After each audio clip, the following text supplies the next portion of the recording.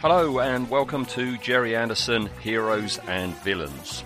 Stay on this channel. This is an emergency. Each episode, we'll choose at random a story from an Anderson show ranging from Fireball XL5 to Terrorhawks. I think this frequency should be put on priority monitoring.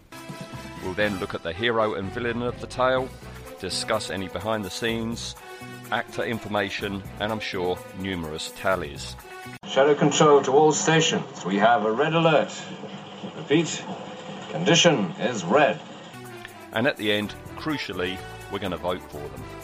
Stand by for action. Well, okay, same question as before. What are your earliest memories of Spectrum and everything to do with them? Spectrum is green. We're getting closer now to you being spawned. Yeah, being spawned. So this was Captain Scarlet was what, 68? 67. 67. So literally just before I was born. But again, it must have been being repeated because I was well aware of Captain Scarlet. I definitely watched it as a kid. I had all the dinky toys. Used to read the adventures of him in TV21. So I remember collecting the Sugar Puff badges, but that must have been after they were issued. It must have been I was collecting them like you would at jumbo sales and things. That's like got that. to be it, yeah. Because the serial promotions, they don't last long. They don't nowadays, do they? You know. Well, you don't even get them now, do you? No. Not allowed to. But yeah, so I was very, very aware, and it was like Captain Scarlet was another one like Thunderbirds that had entered the public consciousness. So you say Captain Scarlet to anyone and they'll say he's indestructible, or you know what I mean, they know exactly who you were talking about. Mm-hmm. I don't remember until the videos started coming out. I don't remember any specifics of storylines, but I wonder if that's more to do with this isn't, whereas we said last week Thunderbirds was very much the one with the alligators. Captain Scarlet isn't like that, is it? It's much more of a slow burn, very very similar sort of storylines. So I think that's probably why I don't remember sort of specific story details, but I definitely remember characters. Captain Blue, remember everyone loved the Angels and all the vehicles. I mean, everyone would sort of, if you sat backwards in a car, you were doing the SUV, you know, as a kid. So it's always been there, and I think this is going to be the thing going along now.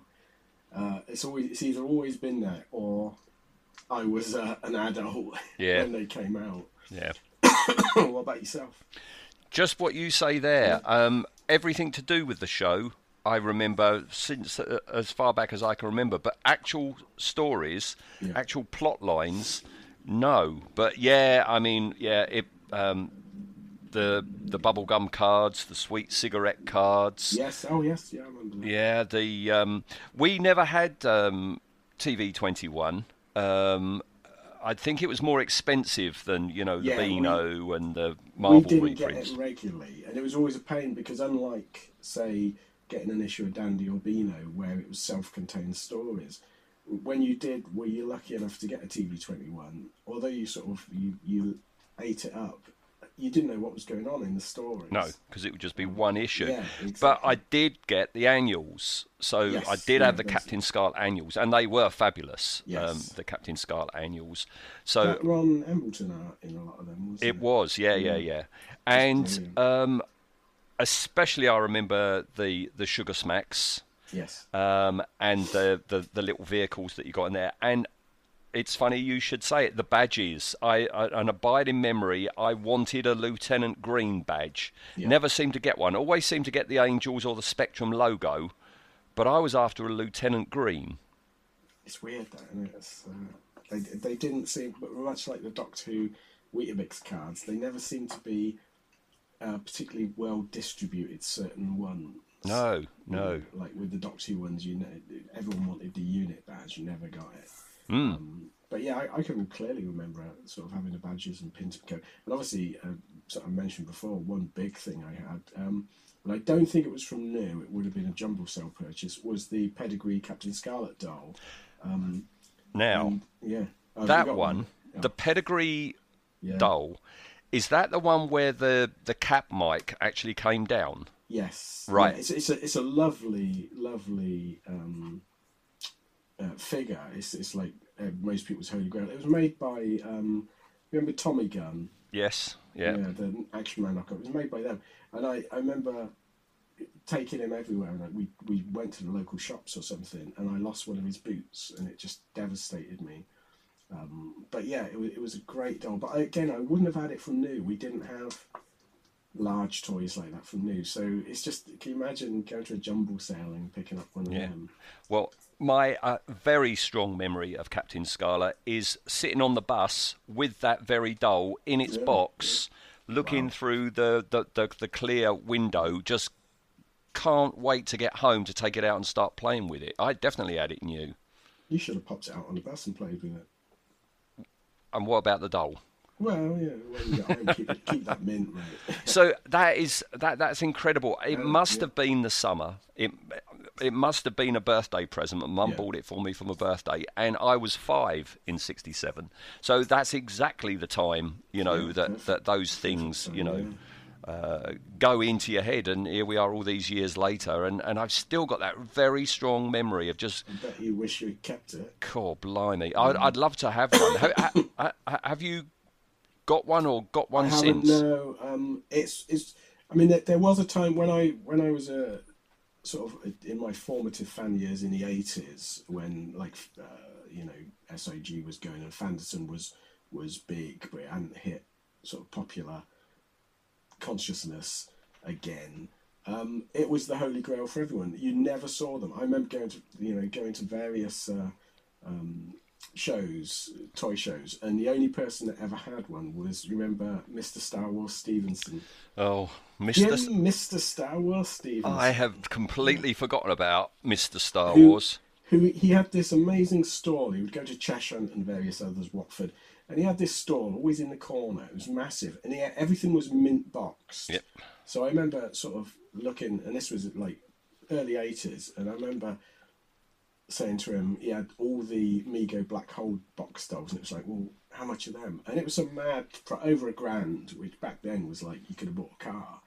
And everything was super priced, and you never saw anyone buying anything off him because he was so high priced. And I think, how does this guy survive? But he had a boxed one. But yeah, it's a really nice figure. I mean, they've released versions since then of Captain Scarlet Action Men, but never the same. No. Never as good. I'd like to just see the packaging again, Yeah. All right, well, unlike what we've been doing for the last 3 episodes, we're actually going to look at 2 episodes today, aren't we? Because really, Captain Scarlet, the first story, is a 2-parter, because they're not actually aware of what's happening with Captain Scarlet until the very end of the first episode and the beginning of the second. It's rewatching this. It's shocking how, because the show Captain Scarlet, I got lots and lots of questions that we might be able to answer about how the Mysterons work and all that sort of thing, but they really downplay the main sort of selling point, which is Captain Scarlet's indestructible. Isn't it? We get one scene where he's talking to Dr. Thorne, and Dr. Thorne goes, somehow you're indestructible. See ya. And it's like, now you would get, this would be like a 3-4 episode arc of them finding out he's indestructible, because it's very trusting of Captain Scarlet to take Dr. Thorne's word for it. Well, yes, I mean, if it was made now, they would test him. It would be like of them shooting him, and it'd be like Captain Kronos when they're trying to kill the vampire in that. And they would try all these different things, but he still keeps coming back to life. Yeah, but it's very quickly, sort of as if they go, we're embarrassed, get out of the way. Yeah, but I think we've got central tenet of the show, isn't it? Yeah, I think we've got to keep an eye on this Dr. Thorne guy. How credible he is. Yeah. But that's second episode. We'll go to the first episode first, though, which is, it hasn't got a caption, but everyone calls it the Mysterons. Yeah. All right, so let's go with the Mysterons. Well, you take a look at that.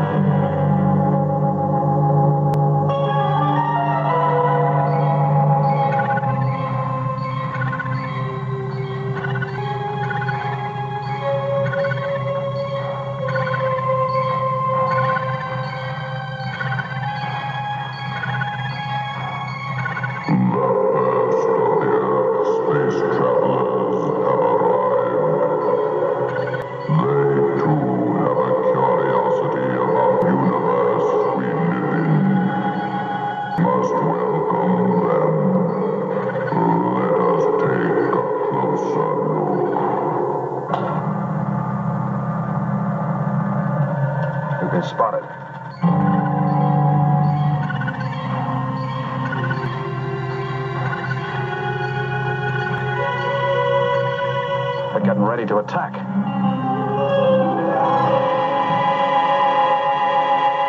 They're obviously hostile. Okay, Lieutenant, let them have it.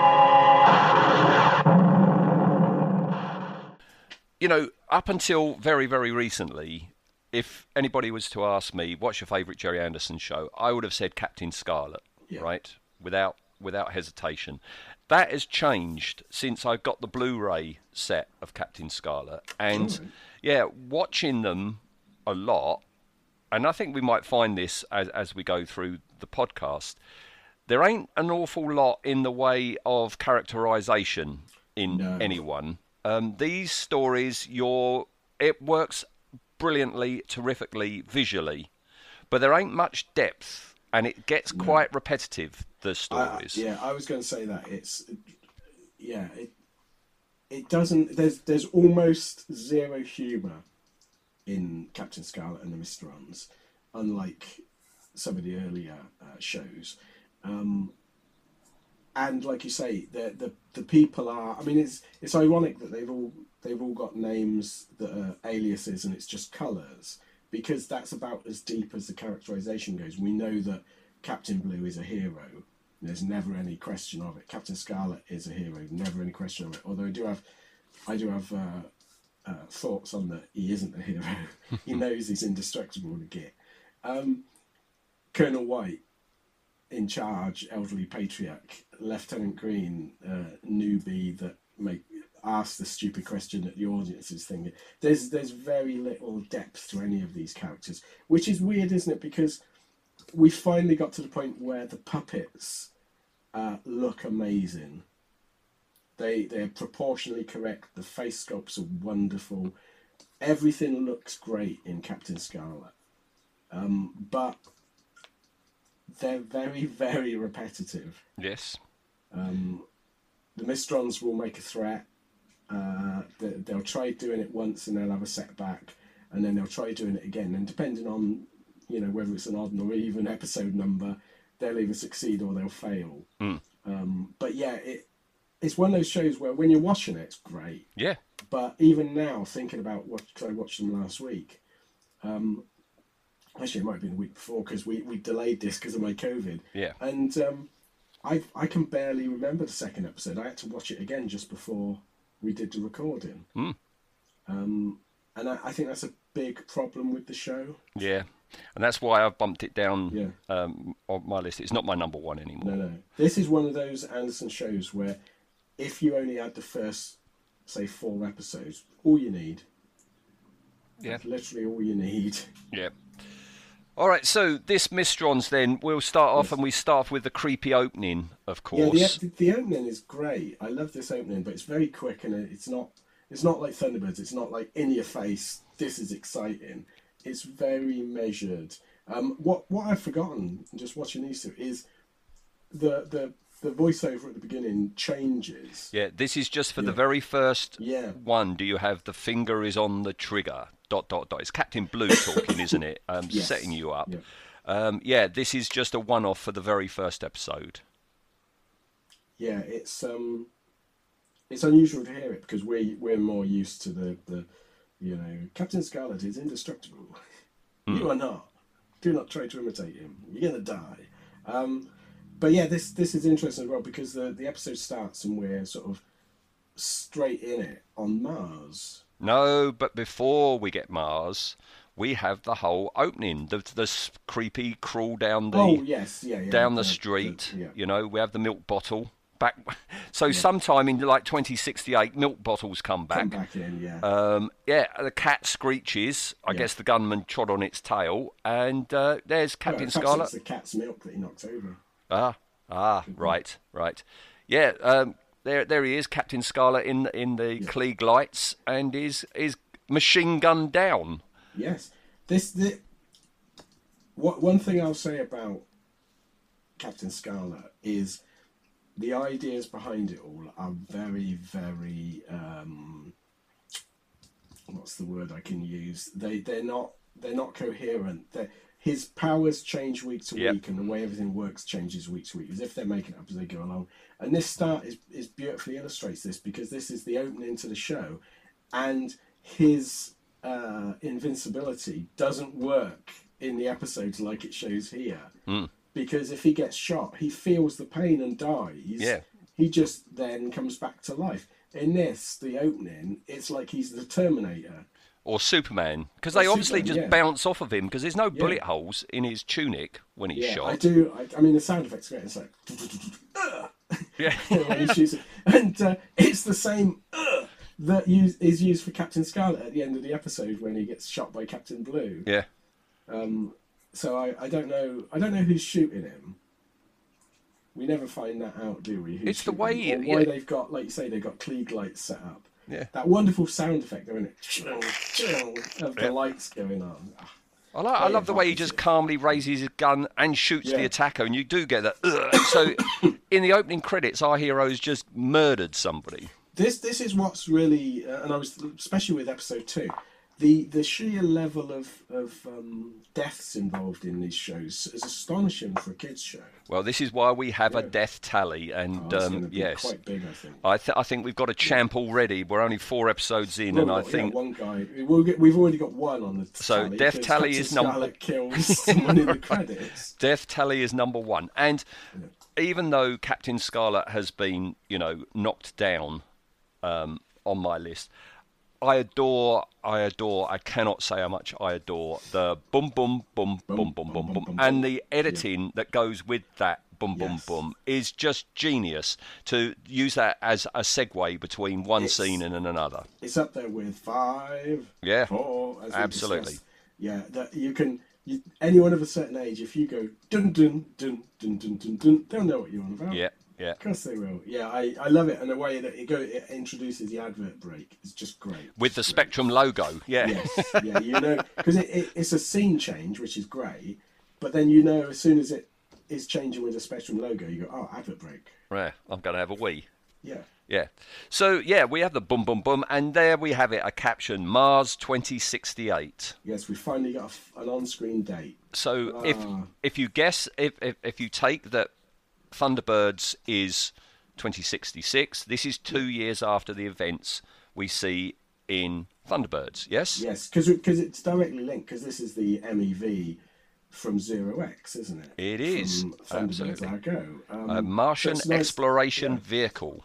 And this is weird, because we never really get a true sort of look into what Spectrum is, but they say that Spectrum has picked up signals from Mars. Yes. So what's Spectrum doing at the moment? Pre-Mysterons, what's Spectrum doing? Because they've got a budget that's big enough to send a Martian expedition. Yeah. Why are they picking up? They've already built Cloud Base. They've already got these SPVs dotted around the home counties. Yeah, already set up. All set up. But for what? What are they doing? Do they normally investigate like low-level crime or... Do you think, I mean, you used to buy the old SIG or SIG magazine back in the 80s, and there was a comic strip in that where they unified and brought all together. So you would have the Fireball craft flying over Marineville and what have you. Do you think Spectrum evolved out of the WASP organisation? Possibly, yeah. I mean, because we've got the WASP, the World Aquanaut Security Patrol. I mean, is Spectrum some form of that? You like say a unified military. They brought the different arms of the World Security Patrols together, and this became Spectrum. I get the feeling Spectrum is, although it's not, I don't think it's been around for many years, because they talk as if stuff's new all the time. The Angels worked out great, as if they've never used them before. Do you think this is like one of those black holes of money that the US Senate just piles stuff in for to embezzle? Do you think they're pushing, going, we need a world security organisation? Why? Just in case. Yeah. In case anything comes up. It's just to keep the arms dealers and all the military hardware people happy and in profit. Can you profit. imagine a normal, it's like, Spectrum, we'd like you to investigate a counterfeiting ring. Okay. Let's launch the SPVs. It's just not... What are they going to do that is going to involve... Because Spectrum is perfectly set up for an alien invasion. Perhaps it's connected to UFO, because UFO was 1980. Yeah. Perhaps there's been an ongoing alien threat in secret. You know. Yeah, but where that falls down somewhat, if we are going to be merging all the Anderson shows together, that can't work with Space 1999 because there's 2 stories set on the moon in Captain Scarlet. Exactly. Yes. Yeah. Unless there's another They moon. replaced it. Well, we don't know at the end of Space 1999 that we never saw. Did they come back where they reset time or something? Yeah. Oh, maybe. Get around it. Yeah. But yeah, it's really weird. And the other thing I don't understand, unless this is like unless Spectrum has set up this Martian exploration, so they're on Mars and they're going. We've had signals from an alien race. This is amazing. What signals? Yeah, I don't know what signals, but the first thing they see, they drive over a lip and they go, "It's a Martian base. Blow it up."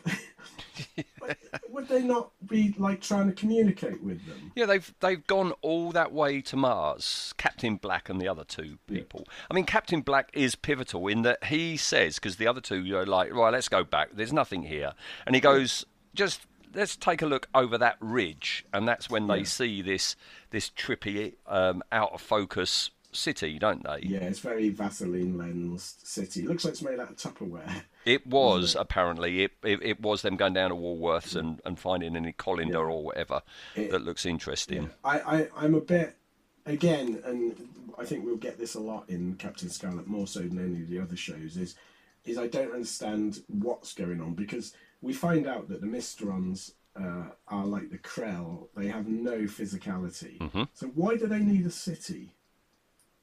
I have this in behind the scenes.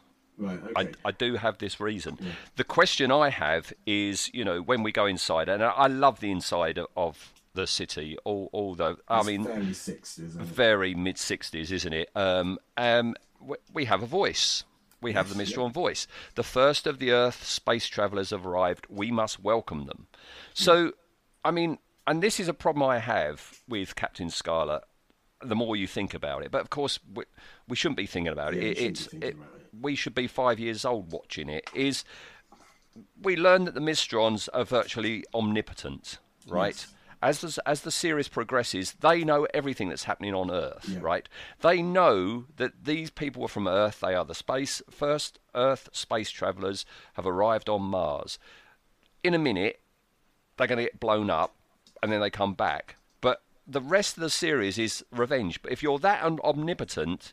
Yeah. Surely you would go, okay, that was a mistake. That's not the whole human race that's at fault. Because they've sent signals out, and I don't know whether these signals were sent direct, to Earth, or whether Earth just picked them up.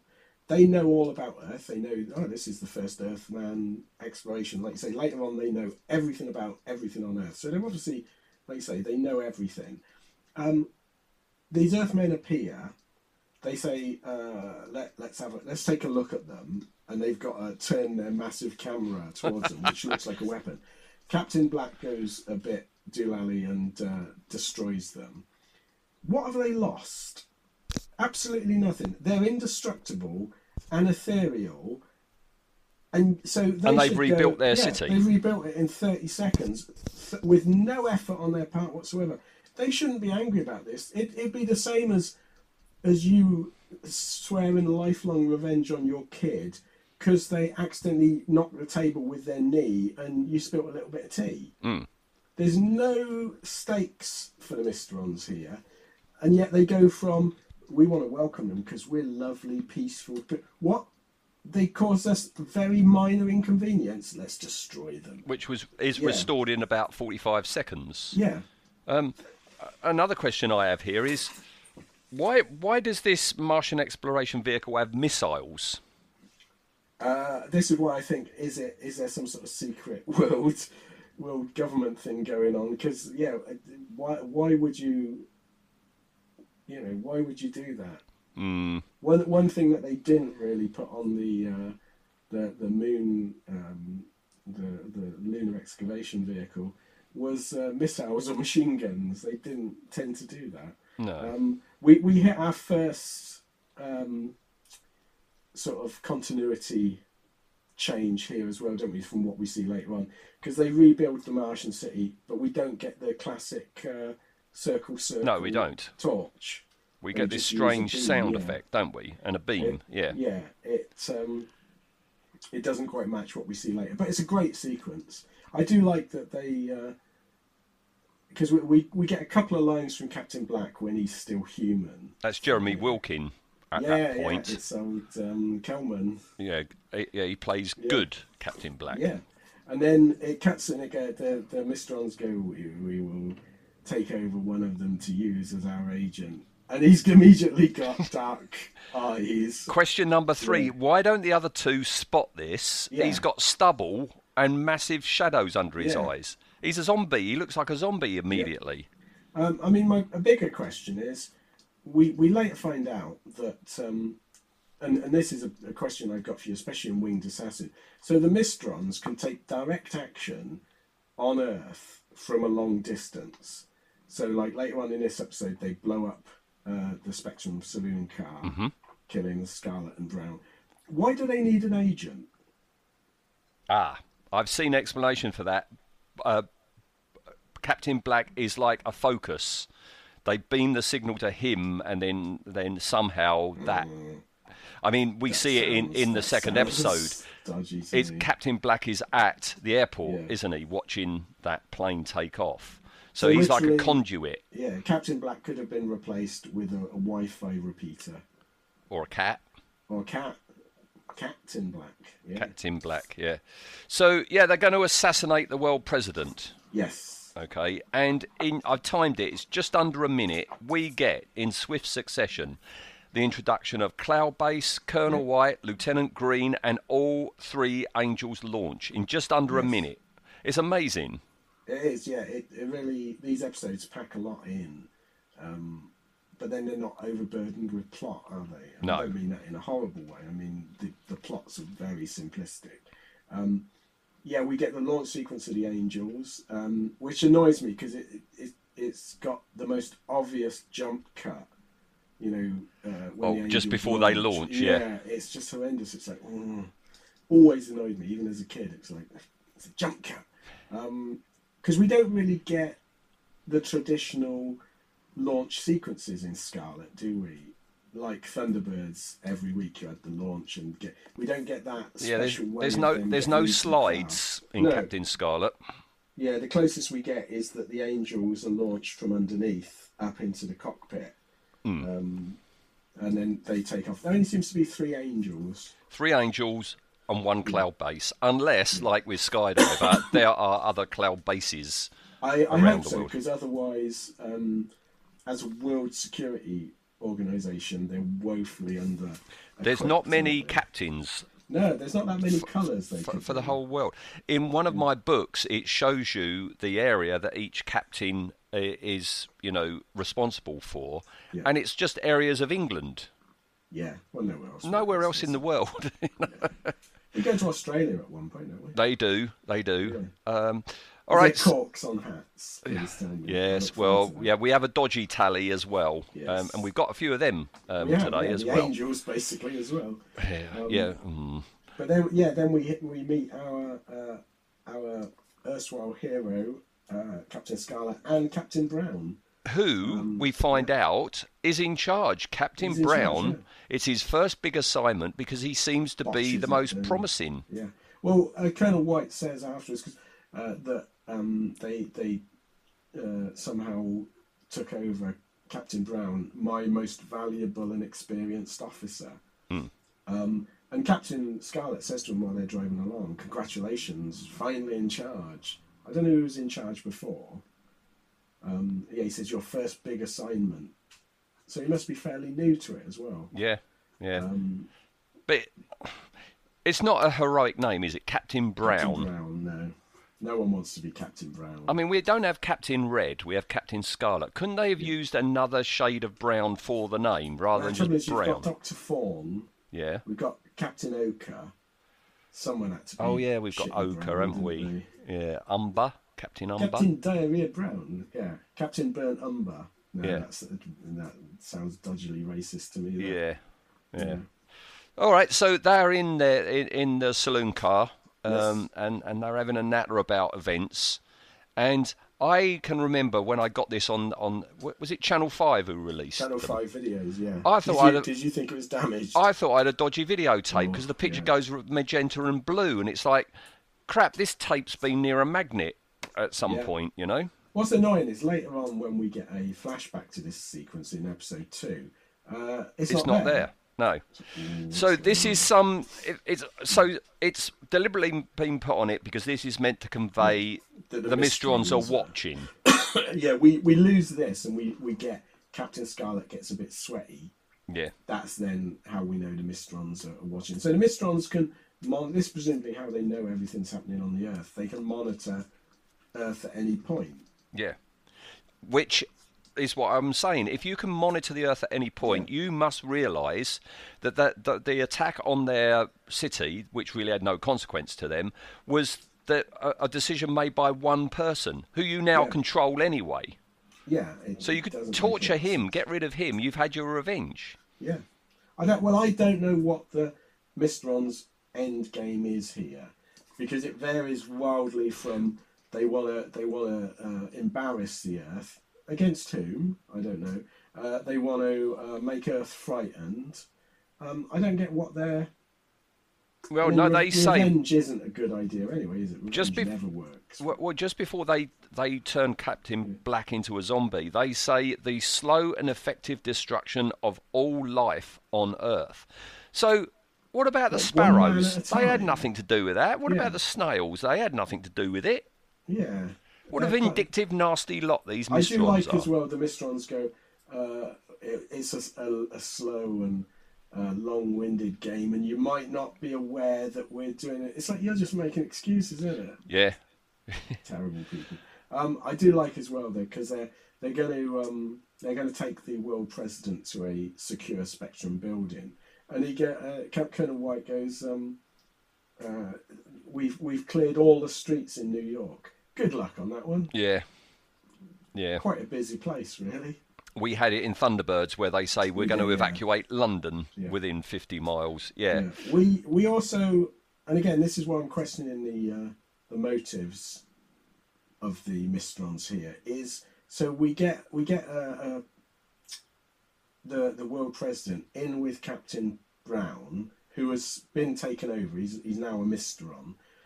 In the car, going to the world's securest building, and we learn later on that the Mysterons can just explode Captain Brown.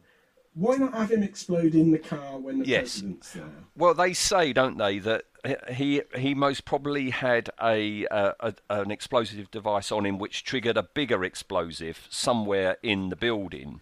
But you wouldn't need that bigger explosive. Yeah, but it's a war of nerves. If you just kill the president, you kill the president. But if you destroy a huge, the maximum security I suppose, building, yeah, terrorism. it's it's a war of process nerves. assassination. Yeah, but But before all but that, terrorists usually have goals they want. They say give us X or do X or we'll blow up this building. yeah, What are the Mysterons asking for?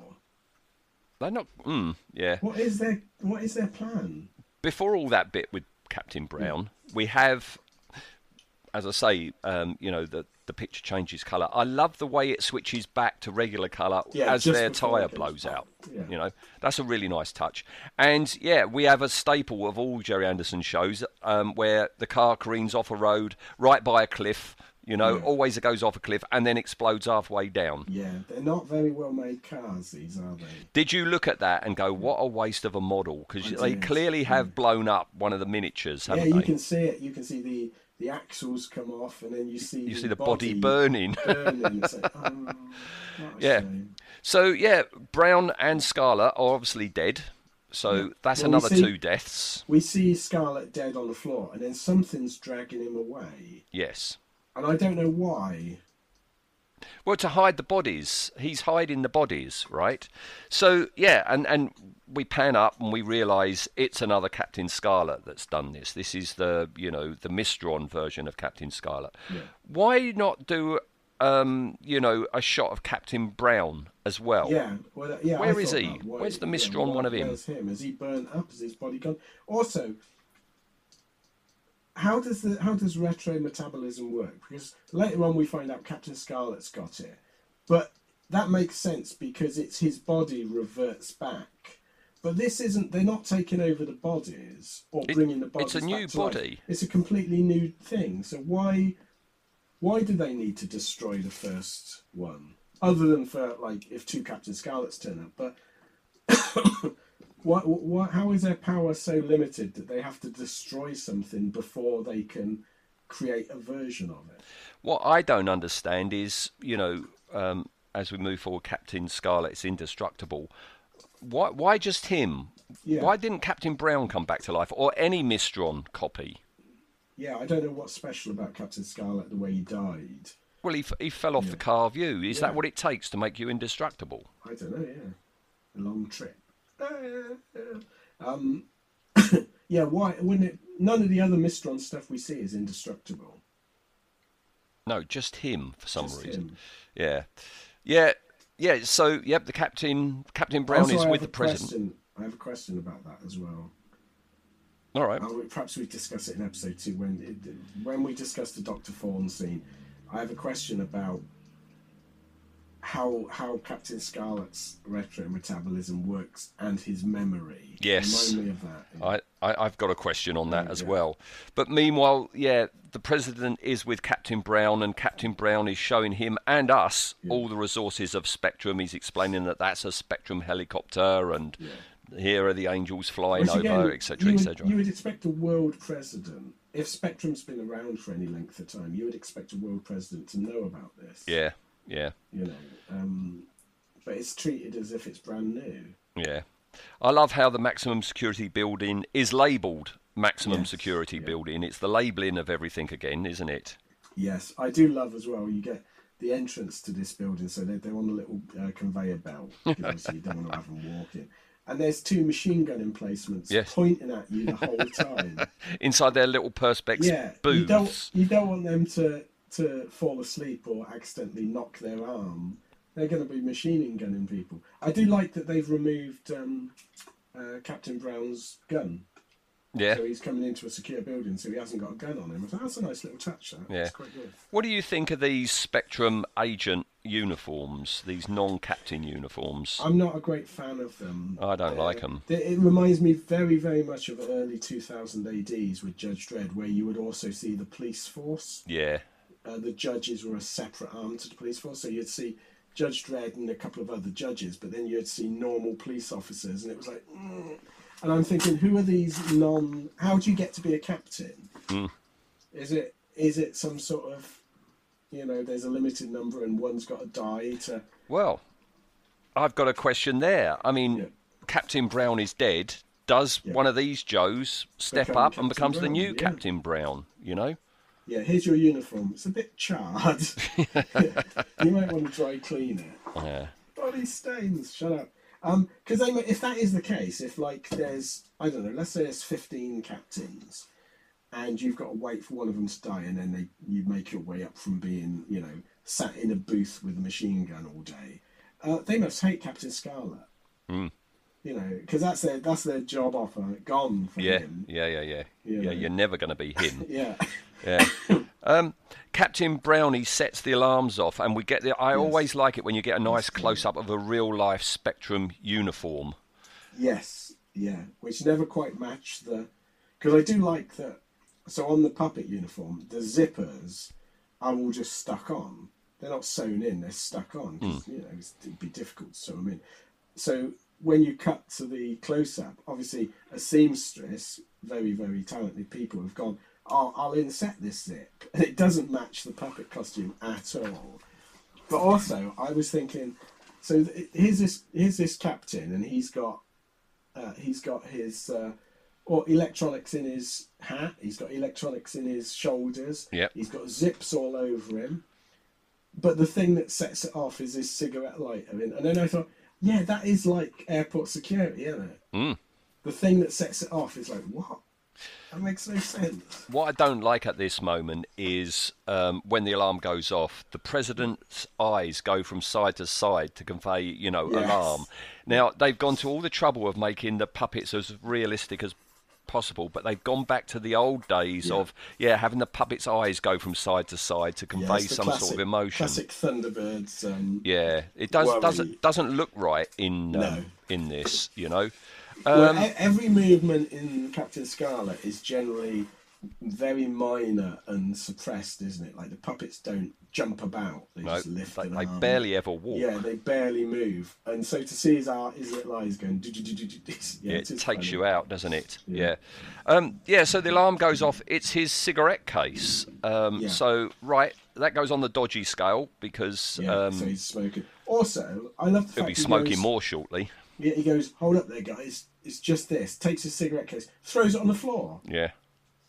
That should have been a giveaway for them. But the question also there is, the Mysterons have recreated his cigarettes. Yeah. Okay. Fair enough. Yeah. So they travel many floors underground to this home. It's going to be their home. I guess Captain Brown lives with him for the next few weeks. I thought somewhere further along, isn't it?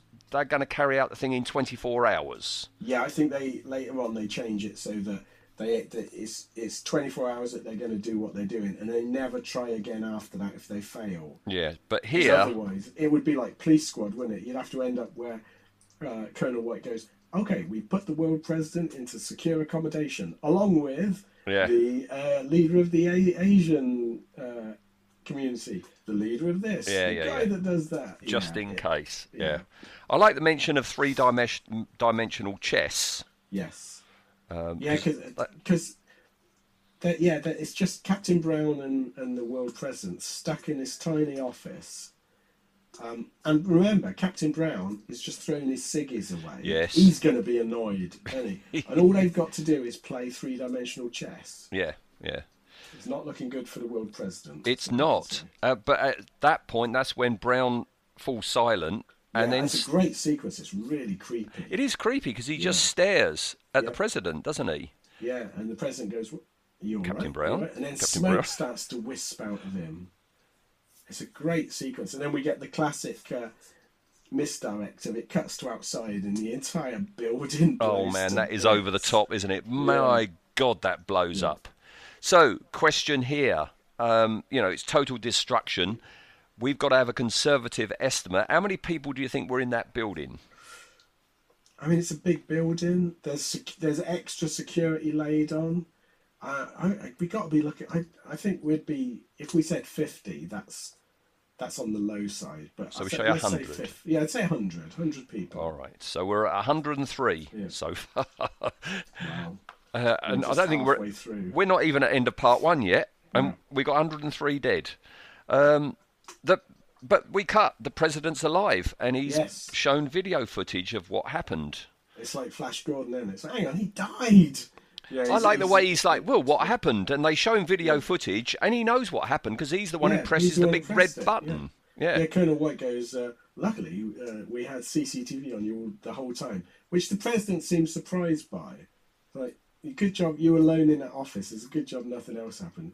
We see it again, very, very nicely edited security footage. But just before he explodes, the president presses an emergency button. The entire wall goes up. He goes behind it and it shuts down. That's got to be some thick wall because we see the entire building going. Yeah. Yeah, it's he's lucky man, that president. He is. So Colonel White said he most probably had a bomb on him which set off another larger bomb somewhere in the building. So who put that one there then? I don't know. Black, I suppose. But Captain Black, nobody knows where Captain Black is. He hasn't been spotted. I suppose Brown might have done it. But again, it raises a point that if Brown's got that big bomb, why do it in the world's security? Unless you say it's purely so the Mysterons can go, your securest building is no defence against us. So, I mean, it's not much of a claim, though, is it, for them? It's like, your very pedestrian security practices are no much for us ethereal alien beings. Well, whoop-de-doo. Yeah, I wouldn't have thought they would have been. Well, their security services ain't that good because Colonel White says that Captain Black vanished after the Zero X returned.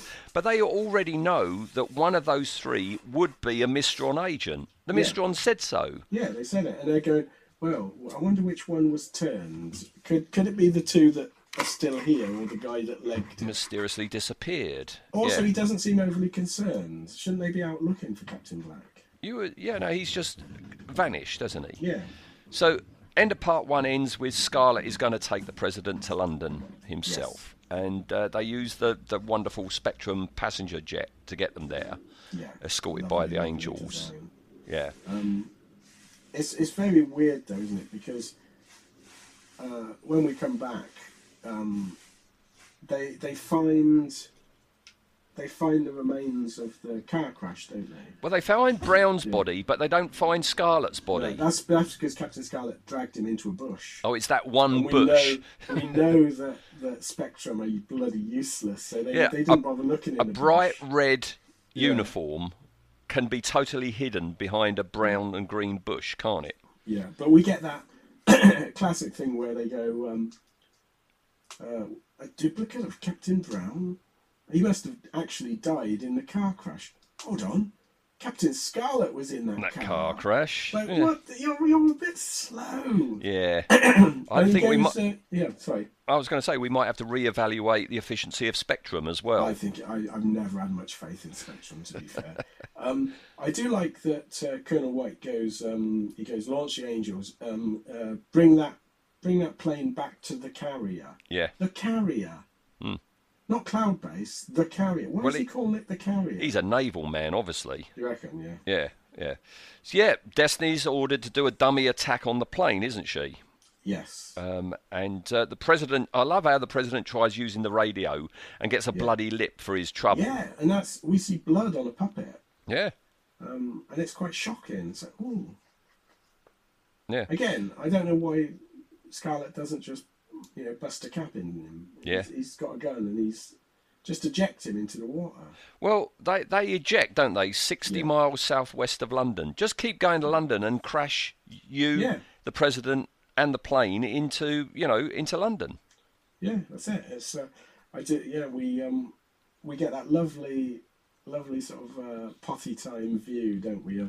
I love it. Angel flying over and she goes. I can see their parachutes, and they've stolen a car. It's like, who have they stolen that car off of? They're in the middle of nowhere, and then we see the little car run, and it is potty time. It is absolutely potty time. I think it's wonderful, that little scene, because it's all in camera, isn't it? The camera moves along. You see the parachutes. You see this little titchy little car drive off. It's brilliant. I do love as well. Again, all the Anderson shows. Britain is very much what it was in the 1950s, and it's all countryside. No cars, no traffic jams, no pollution. And then they take the M21. Yeah. We can probably work out where they parachuted in by that. Yeah. And they're heading to Carview. Yes, but before that, we meet Captain Blue for the first time. Oh yes, yeah. Because he requisitions an SPV from a garage. Yeah. And the most clunky dialogue. I've written it down. Yeah. I see you have expert ratings on SPV. It must be tricky facing backwards and driving by TV monitor. Oh dear.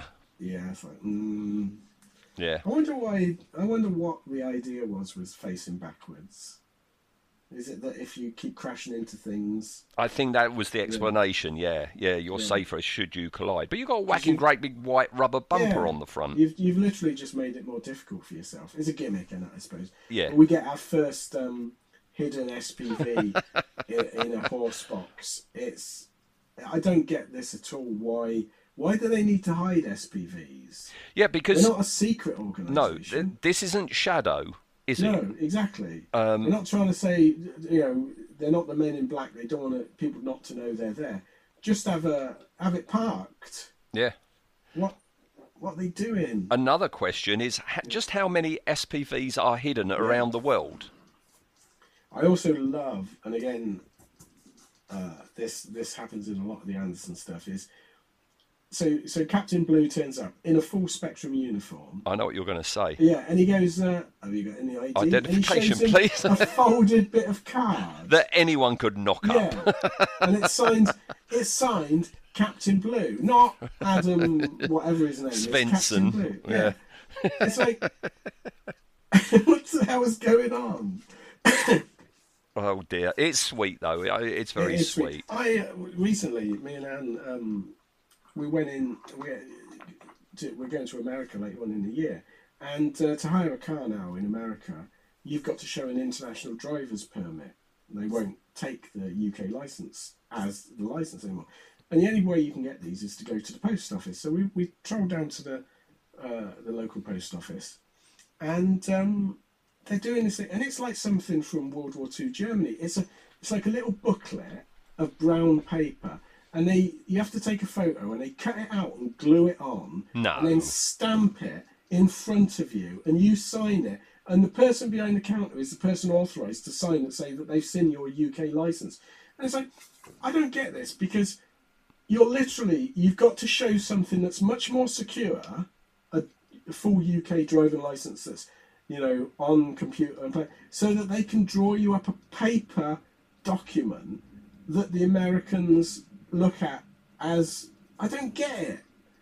But it was great because it is like a World War II identity pass. So it's like, I'm going to keep mine afterwards. But yeah, I don't get it. And this is the same. It's like this card is something you could photocopy. Captain Blue, it doesn't prove that he's Captain Blue. He's put more effort. If he's a fake, he's put more effort into making his uniform. But good luck to him because he gets it, doesn't he? And we've got those it. lovely model shots of it driving through the countryside. But no, this whole Captain Scarlet has turned on to the M21. There is no such thing as the M21. Right.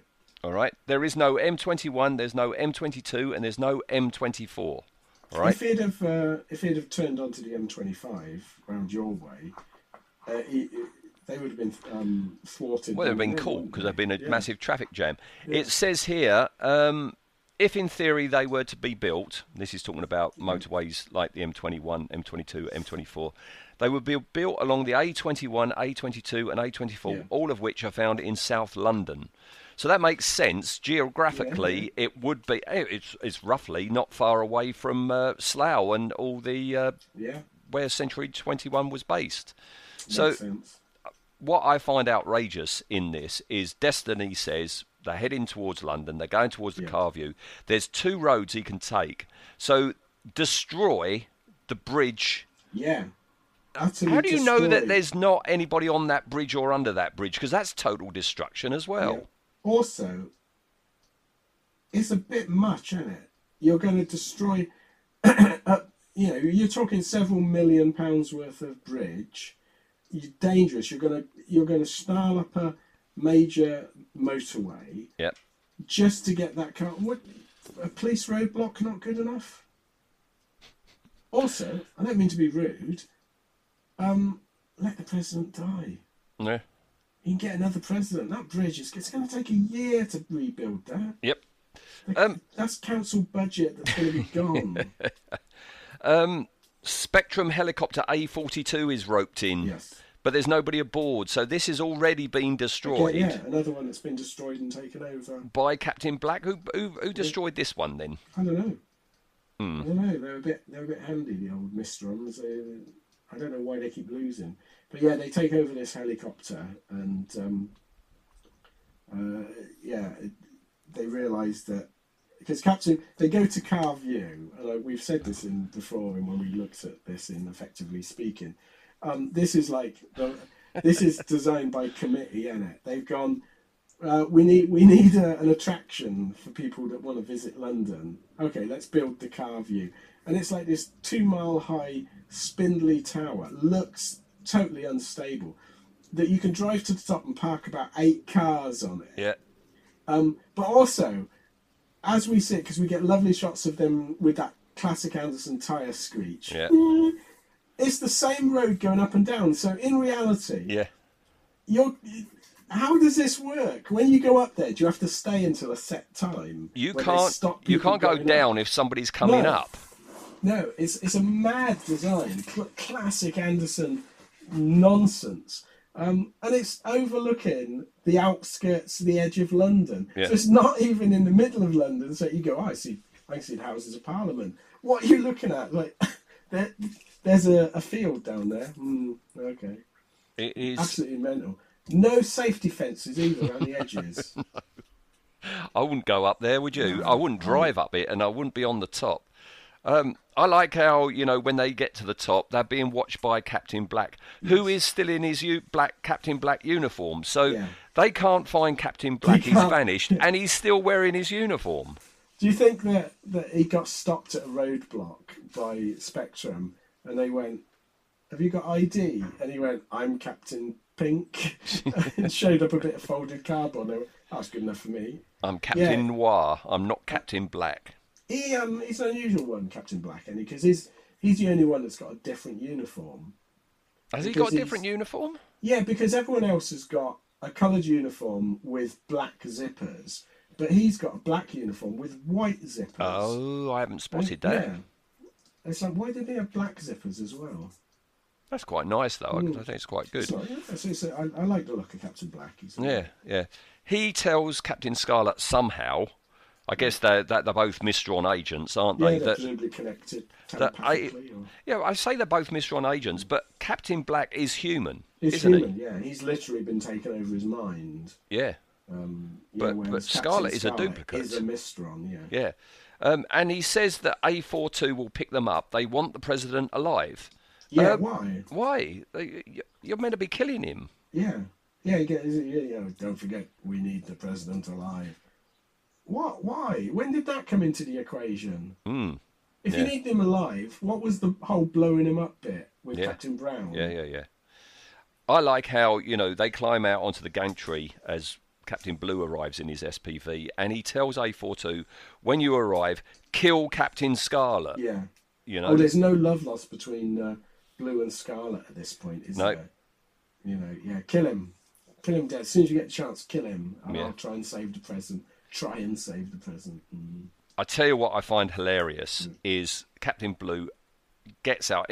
The amazing way you get out of an SPV, with the door that comes out and the seat comes out, which was recreated brilliantly on the old Dinky toy, wasn't it? Yeah, it was great. Although it was immediately the bit that broke off. Yes. Everyone's SPVs. Yeah.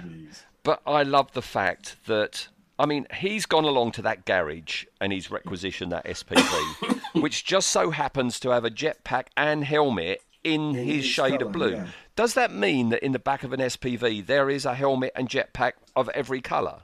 I think so, yeah. I think there's got to be. Or do they ring ahead and go, Captain Blue's picking up the SPV, can you kit it out?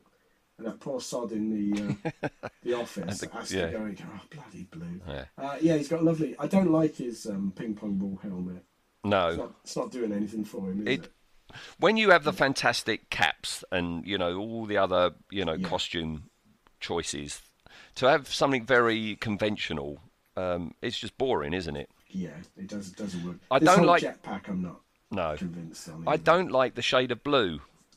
I don't like this light blue of Captain Blue. It would have been a darker blue. Captain light blue, shouldn't he? Yes, teal, Captain Teal. Captain Teal. Yeah. So we got really nice model work of the battle. All this hiding under the car view and all the shooting and everything. Lots of machine gunning. Yeah. I like how Destiny shoots the A42, which, wouldn't you know it, crashes into the car spindly tower. And with a massive explosion, of course. Yeah. And what I said about this when we talked about this episode on Effectively Speaking, the shootout between Captain Blue and Captain Scarlet, that awful grimace face. Yeah. It's shockingly bad. It's very bad, and we get the noise again from the beginning, and then a scream. Yeah, and then he falls, and it's a hilarious little model that falls off.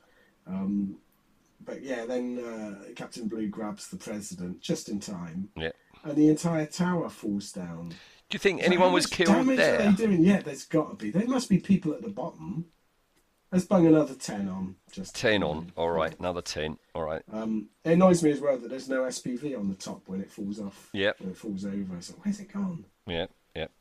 And that's the end of this first story. Captain White tells all the Spectrum agents that Scarlet is returning to life, and he isn't under the control of the Mysterons. How do they know this? Well, I don't know. It's super trusting, isn't it? It's like Captain Scarlet. We know he's dead. And this is a Mysteron body, and it's already tried to destroy the... Oh, he's waking up. Do you remember anything, Captain Scarlet? No. I don't. Oh, okay, good enough. You're for us. all right then.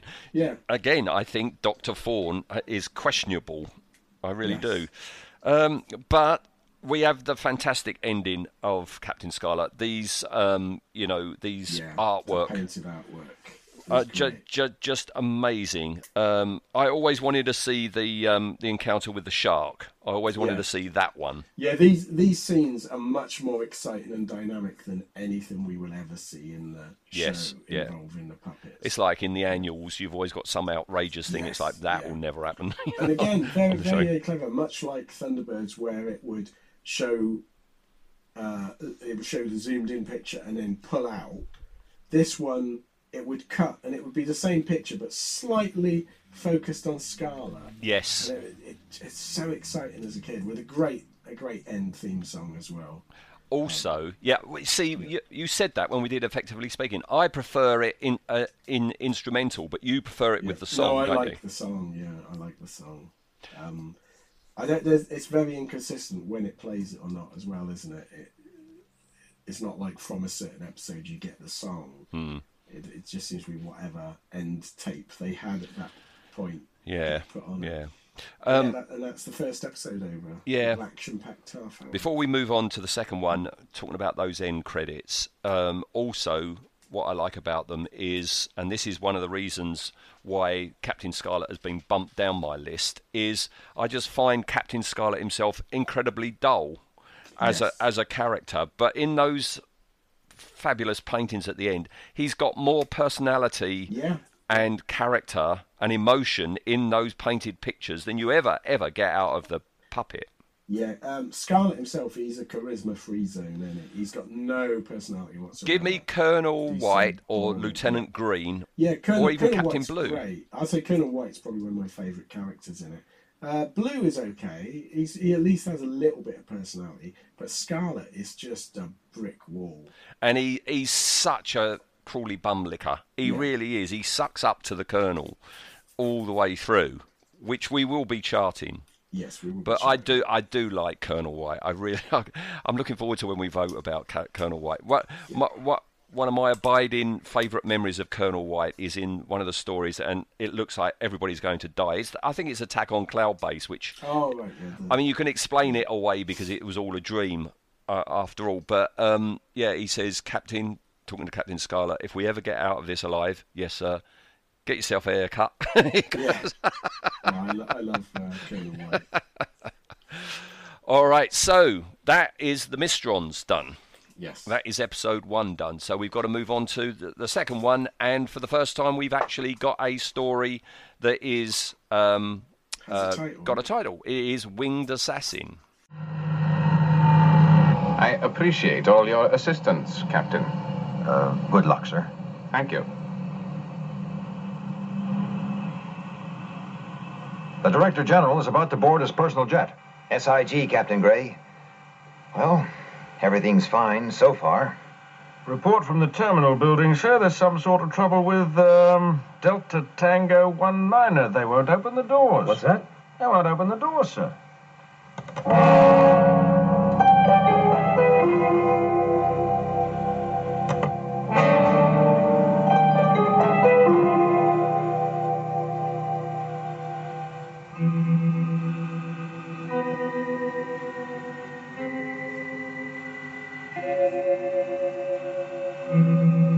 I don't believe it.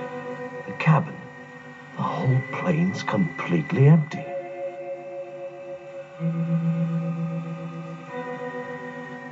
The crew and passengers have vanished.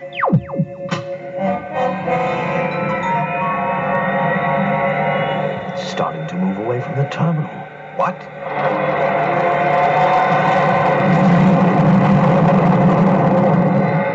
It's a booby trap.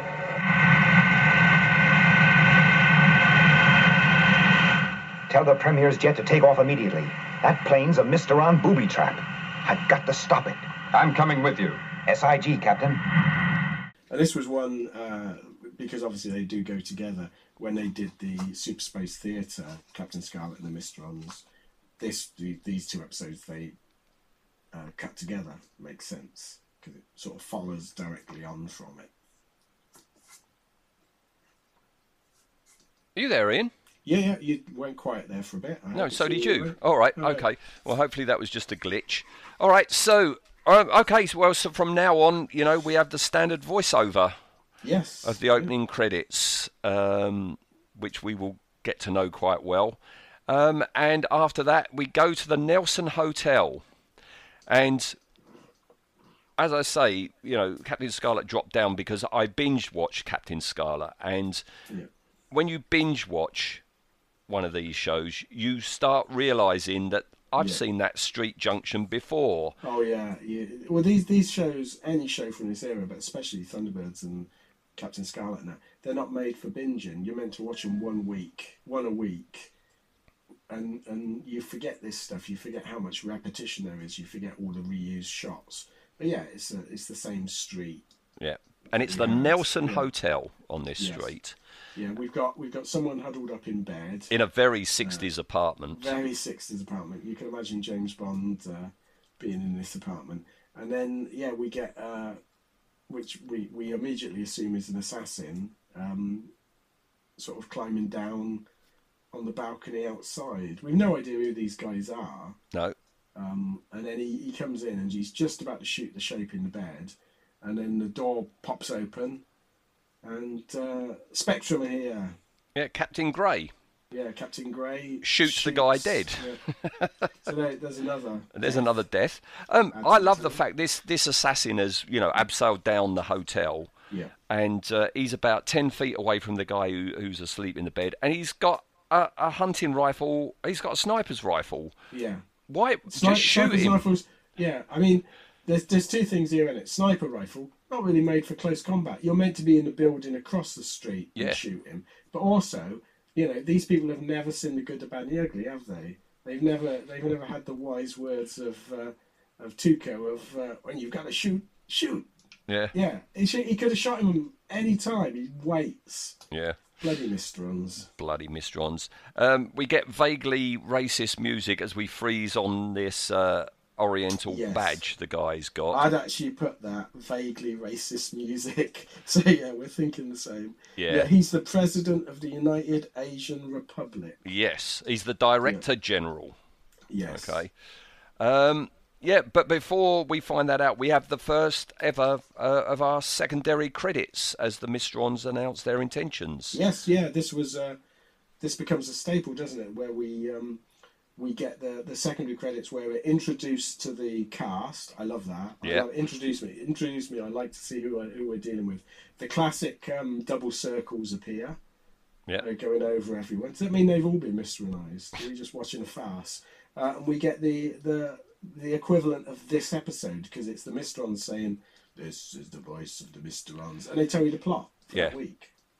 My question about that is, who hears this message from the Mysterons? I think it's broadcast all over the world. So everybody, everybody in the world knows about the Mysterons, and that weekly you get another threat. There would be panic in the streets. There would be demands to blow up Mars for good. I don't think there would, really. I think because they're very specific about who they're going after. So every other person in the world, if it's not them, they go, who gives a shit? Imagine, if this goes on, it's going to be, "This is the voice of the Mysterons. This week we're going to kill Mr. Arthur Smith of Chisholm." Yeah. And Arthur Smith's just choking on his cornflakes. Did you hear that, missus? Yeah, I don't know. I think the Mysterons are vaguely incompetent. Yeah.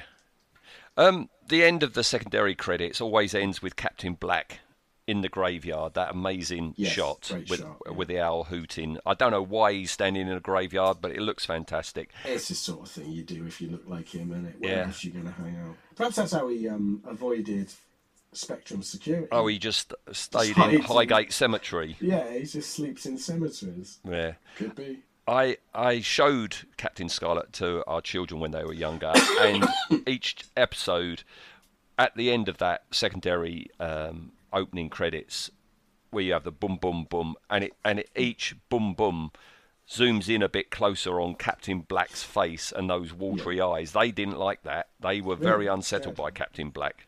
I like Captain Black. He's a good villain. Good villain. Yeah, we come back from that, don't we? And we've got this one scene where they're sort of explaining what happened to Captain Scarlet. So no, there's something before that. And this is a massive question for you, right? Colonel White says that the Mysterons have tried once, right? The guy with the sniper rifle. So they've tried killing him before they've announced it. That's true. Sneaky. How did they know then, and how did they know to send Captain Grey? Yeah. Are they just protecting every bigwig? That's a good point, actually. I never thought of that. That doesn't make any sense. And this Director General is going to leave London Airport. Here we go again. We had it with Thunderbirds last time. There's only one airport in London. And Captain Blue has been given the assignment. Yes. And he's been given the assignment because Dr. Thorne, here he is giving Scarlet a bit of a once-over. And we get a flashback. Yes. This is only a week on from the last episode. Do you think the audience would remember what happened? Well, I don't know. Perhaps they thought people wouldn't. Perhaps people didn't. Well, maybe they didn't, and that works in their favour because Thorne says it that match. No, Captain Scarlet's body and mind were taken over. No, they weren't. He was killed, and he is a recreation. This is the first, or it might actually be the second major rewrite of what's happened, isn't it? So, now from this point on, this is the original Captain Scarlet, but like Captain Black, he's been taken over. But we saw last week it wasn't, because he was stood over his own body. This is a purely Mysteron Captain Scarlet. The Doctor also says, he goes, you survived being killed many times over. And what did it? Because he gets he got shot at the end. He got shot and then he fell off. So that's twice. I don't think you could sort of claim that that's two ways of he avoided death twice, because they were pretty directly linked, weren't they? Unless when he's shot, he comes back to life while he's still falling through the air. Yeah, and then dies again. Because if it takes him 3 minutes to fall the car view length. I'm back. But pardon me. And this is my question. Dr. Thorne, pardon me, still a bit COVID-y. Dr. Thorne says, you came back, or you've come back to life exactly as you were before the car crash. Yes. Yeah. And he goes, "What do you remember?" And he goes, "I don't remember anything." And he goes, "Yeah, because you've been reset to the action." So when he dies at the end of every episode, does he reset back to where he thinks he's just driven with Captain Brown? Is that why he's got no personality? Because he literally doesn't remember anything. He's on a sort of Groundhog Day little loop thing. Yeah, it could be horrific.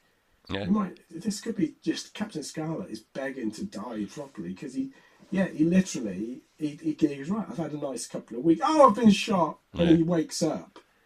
Is the world president still in danger? That was months ago, Captain. I hadn't considered that. Yeah. Because Thorne says you will bleed, you will feel pain. Yeah. He's not invulnerable. He's not super. He's Wolverine, isn't he? Basically, he is, yeah. He'll feel everything. If he can't die, if he is indestructible, does that mean he's never going to age? I don't know. I'm presuming he would, if he wasn't killed, he would age. He would get to like 80, die, and then wake up, and he's back young again. Yeah, I don't understand the logic of any of it. It's almost as if it's a kids' program made up. No, I find that hard to believe. Yeah. So, all right, Blue's going off to London in a Spectrum passenger jet, escorted by two angels. Meanwhile, we have our craft of the week, the DT-19. We have a major guest star here, don't we? It's fabulous. I love the DT-19. It's a Stratojet. Yeah, and it's Thunderbird 2. They've just used Thunderbird 2's front end. Now, you said Thunderbird 2 is in it. Yeah. Is that what you were talking about? That's what I'm talking about, yeah. I was looking in the background at London Airport for Thunderbird 2, because I was going to say, I can't find it. Yeah, now you say it. Yeah. Yes, it is, isn't it? Yeah, they've obviously had moulds for it, for the fiberglass front end of Thunderbird 2. And it's just. Is this why Jeff Tracy didn't want people taking pictures of Thunderbird 2? Because they'll copy it. I think it's a wonderful design. I love the fact that it's got no tail. Its tails are on its two wings. Yeah, it's a really nice design. But yeah, this is a passenger jet, isn't it? Yes. And weirdly, because we get we get a horrific scene of when it gets destroyed for a kids show. It's just horrific. Because and this also makes my question of what influence do the Mysterons have? Because presumably unless Captain Black's on board, which I don't think so. No, you see him. He's in that decrepit building watching the DT-19 taxiing ready for runoff. Because he's got that lovely orange turtleneck sweater on that he wears all the time now. Because he's presumably been hanging around some laundrettes as well. He's realised he should disguise himself. But yeah, so it takes off on its flight, doesn't it? And the Mysterons disable both engines. Or are we meant to believe that Captain Black snuck on? I think he did a hood sort of thing. He did a hood. He's already snuck in there. That would make more sense, I suppose. But they're so calm, aren't they, the pilots, even though they know they're going to die. I've written that, where is it? Crashes into the sea without a scream or anything. Yeah. They are very calm, those guys. Before it crashes, though, we have Captain Scarlet and Captain Blue picking up from a bloke dictating into a tape machine their SPV. Yes. Dodgy tally, we'll put that on. The guy's having a brandy or something as he's doing his dictating. Yeah, that's true, yeah. And again, we have the rubbish ID card thing to get access to a trailer with the SPV inside. Yeah. So, yeah, I mean, the DT-19 crashes into the sea, blows up. Death tally. Oh, well, I mean, this is much bigger than a modern jet that we have now. Yep. It's got multiple floors. It's got a massive Thunderbird 2 style body. And when they look in later on, they look through the windows, you can see hundreds of seats. I reckon you could conservatively say this is another 300 people. Well, I've looked, and apparently the seating is 500. 500. So we have 500 people now. Wow. Plus the crew. Yeah, we are. Oh yes. So, well, we've got two. All right. Well, okay. I'm adding up as I'm going. All right. Yes. Okay. So what have we got after that? Oh yeah, the wreckage floats to the surface, and a copy. Very nicely. The bit of wreckage that floats up is a bit with DT-19 on it. Yeah. Very handy. But it's nicely done though. It's really well done. Yeah. Yeah, and the copy plane flies over with the green circles. This is the first time we ever see the green circles, which infers it's under Mysteron control. Yeah. I have never ever, until very recently, I saw somebody on one of the Facebook pages. I had never spotted this before about these green circles, and now I can't unsee it. I've never assumed that they were eyes. No, I've never assumed they were eyes. But if you look at them as eyes, they do look like a pair of green eyes staring at that thing, But I've never taken them that they are eyes. No, I've never thought of them as eyes. That's an interesting point. Yeah, so that was end of part one there, okay? The thing is, like I said, they denote that the thing they're going over is a Mysteron construct. Mm. But in the opening credits, the secondary credits, they go over all of the characters. Yeah. So, sorry, part two, we've got a decoy director getting into the motorcade to go off to the airport. I love this as well because Captain Grey, he's a bit more competent than Captain Brown.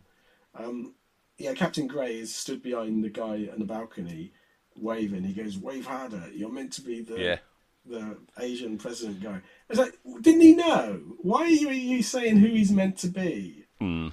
He must know. He just got dressed up. They presumably briefed him. They didn't just grab a Spectrum Clark and say, "Put this uniform Maybe they on. did. Get out there on the balcony. Wave." I like the nifty dummy fuel tanker. It's you clever, know, which is clever. all kitted out. I like Captain Grey. I thought I thought we would hold off voting on him because we're going to be voting on Captain Brown today. We don't want to peak too early with the captains, but we cut to the airport control. The airport controller is the lieutenant from the Martian exploration vehicle. Yeah, I didn't know. You get a lot of puppet reuse in Scarlet and Joe 19. Yes, but this is odd in that this is his first appearance. He was filmed first for Winged Assassin. Oh, right. He was a replacement for somebody else in. Was meant to be. I'll tell you in behind the scenes. I've got an interesting fact on that. All right. We cut back inside that. It looks like the same London airport set as in Thunderbirds. It does. So you got continuity. Yeah. I like when we cut back to Captain Grey and the director inside the dummy fuel container. The very Austin Powers padded out Yes. fuel container. Yeah. Captain Grey's using this on Saturday nights, isn't he? This is his pimp. They're enjoying that ride because they've each got what looks like a whiskey or a brandy. That's true, yeah, so there's two more. He's drinking on the job, his old Captain Grey. It's dodgy. They got no standards at all, have they? I'm beginning to like Captain Grey. We're going to have to watch out for him more.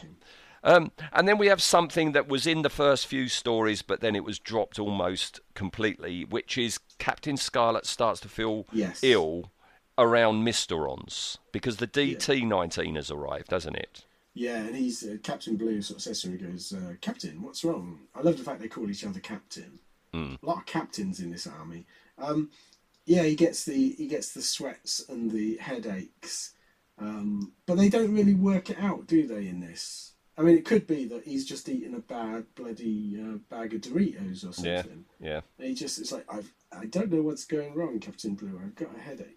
It's like, Captain Blue must think he's an idiot. Do you reckon before he was Mysteronized, Captain Scarlet was actually a useless captain? No one wanted to. Well, Captain Blue does, quite quickly go, all right, helicopter, shoot him down as soon as you arrive. Are you sure he's Mysteronized? Don't matter, kill him. Just shoot him, yeah. So the DT-19 arrives, and you get this boarding ramp going up to it. The director, meanwhile, is getting on his plane. The DT-19 won't open its doors, so I don't know why it went across to the boarding ramp. And in the control tower, they just so happen to have, a telescope thing, and they look inside. I think it was the X-ray machine from Thunderbirds, isn't it, that they used for Fireflash. Realises the whole plane is empty, which is quite spooky. There's nobody in the control panel and control cockpit. Why don't the Mysterons reconstruct the passengers and that as well? Well, there's no point in doing so. Well, in this case, there would have been a point because he would have gone, it must be just a communication issue, and they wouldn't have. But they would have moved off anyway because that's what happens. That it starts moving off, destroying the ramp in the process. And that is excellent model work as the Angels, open fire on it as it starts, roaring down the runway.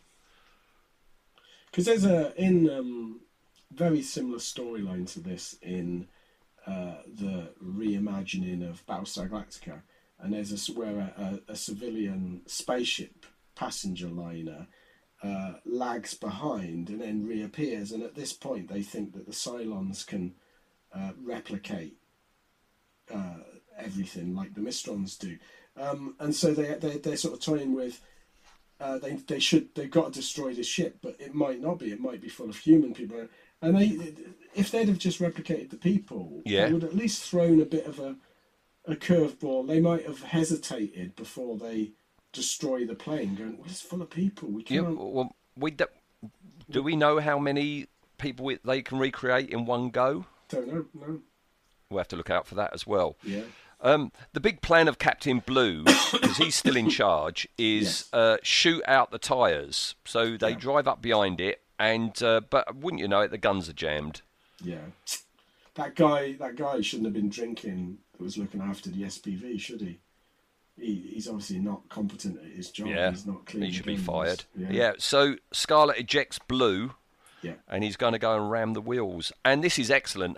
This whole, ramming a model of an SPV into the model undercarriage of a plane. Reminds me very much of Thunderbird's Fireflash With Yeah. you get all the screechy noises And the exploding tyres. Yeah. Really good sequence. Yeah, yeah. He manages to do it. He crashes into that bunker. Looks like a World War II bunker. The DT-19 crashes, and so does the director's plane. It clips it and then blows up. And blows up. So I'm assuming then that the director is dead. Yep. So the Mysterons, episode 2, and the Mysterons have won. Yeah. So you got the director dead there, and what? Shall we say a crew of 2? Yeah, a couple of got to be at least a couple of pilots, probably a stewardess. All right, let's say 3 then. Yeah. All right, okay. So add that to the tally. Yeah, and the Mysterons actually do win. Yeah. And then we get that weird coda end scene where it's like we've literally just seen 500 people get killed, plus a load of others, and we're meant to be concerned about the indestructible Captain Scarlet. Yeah, maybe he didn't die in vain, says Blue. Yeah. And it's and he goes, he's a brave man. Not really. Not really. If you're indestructible, suddenly jumping off a cliff, not brave, is it? Not brave. You're risking nothing. But we see blood again when Captain Scarlet crashed, didn't we? Yeah, it's a very Scarlet. Yeah, yeah. All right, so that's our 2 stories done. So let's talk behind the scenes. So behind the scenes on Captain Scarlet and its genesis, Captain Scarlet was born out of the spy mania that was around at the time. Oh, like Man from U.N.C.L.E., wasn't it? Yeah, in 1965, there were 16 spy films released in the UK. Right. In 1966, when they were making this, it had gone up to 43. That's mad, okay, with the likes of Our Man Flint, Danger Diabolique, The Spy Who Came In From the Cold, Modesty Blaze, and of course, James Bond was really on a roll. Thunderball came out that year as well. But it was James Bond that kicked it off, wasn't it? It was. But the biggest influence, which owes its debt to James Bond, because it was ripping off James Bond, was The Man from U.N.C.L.E. Yes. Yeah. Now, Gerry Anderson had already noticed the trend and had decided to have a spy series, but he was going to set it 100 years in the future, with the secret agents being part of a global organisation countering an alien threat. And, Man from U.N.C.L.E. gave him his core cast, if you think about it, in Man from U.N.C.L.E. and Captain Scarlet, you've got a white-haired older boss. Yeah, Waverly, yeah. Yeah, you've got a dark-haired hero and a blonde-haired co-hero, exactly the same as Man from U.N.C.L.E. There's a quote here from Gerry Anderson about the actual concept of the Mysterons. He says, "When we first started to make Captain Scarlet, there was a lot of speculation as to whether there was life on Mars. I remember thinking that if we showed aliens coming from Mars and then it was found out there was no life there, it would ruin the whole idea. So I came up with the idea of making the Mysterons invisible, because then, whatever happened, we couldn't go wrong." Okay? And that's the bit they're worried about not coming true. Yeah. And in his script, he describes them as a force we cannot see, but nevertheless a force with an extremely high intelligence level. Yeah. But that notion grew, and was embellished on, in the comics and the books. Okay, and we will see that later on, the Mysterons, the idea of the Mysterons changes somewhat. Yeah. Well, Anderson, when we get to UFO, that happens as well, doesn't it? UFO, they almost do a volte face on it, don't they? A soft reboot, isn't it, of the entire plot. Captain Scarlet would do it on a weekly basis, depending on what the plot needed. Yeah. They would rewrite the way stuff happened. So, definitely an Anderson trait. Yeah. Now, what else have we got?